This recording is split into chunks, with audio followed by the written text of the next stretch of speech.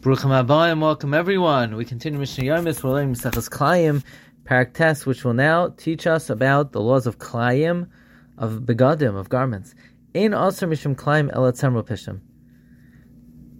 It is only prohibited because of Klayim, wool and linen. Those are the only two materials which are prohibited together. Ve'ena Matame Benagam El Tzemro Pishtim.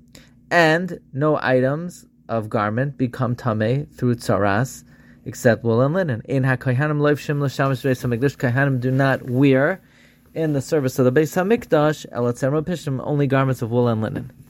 Tzemer Gemalim v'Tzemer Ruchim. Let's say you have the wool of camel, the hair of a camel, which is not considered wool, and the wool of a ram, of sheep, Sheturaf and Zabazeh, that are blended together. Imroiv v'Nagmal Mutter. If the majority is camel, it's not considered wool, and therefore it can be mixed with linen. If the majority is of sheep, Asr, it is prohibited to mix with linen. Asr, if it's 50-50, it's prohibited.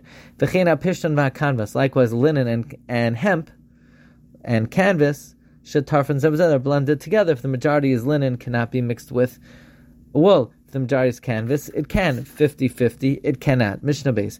Hashirayim, silk, which is somewhat similar to linen, b'hakalach, and kalach, which is somewhat similar to wool, in b'hamishum klaim, it is not klaim d'oraisa, aval asur m'nei marasayin, it is asur to mix together because it looks like klaim. Silk appears like linen, and kalach appears like wool.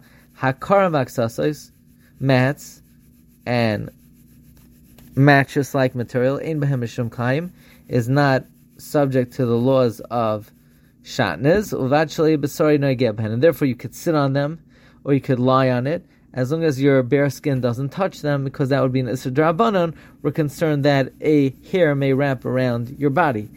Ein aray l'klayim, there's no such thing as wearing klayim temporarily. There's no temporary dispensation for wearing klayim temporarily. So you cannot wear klayim even over 10 other garments.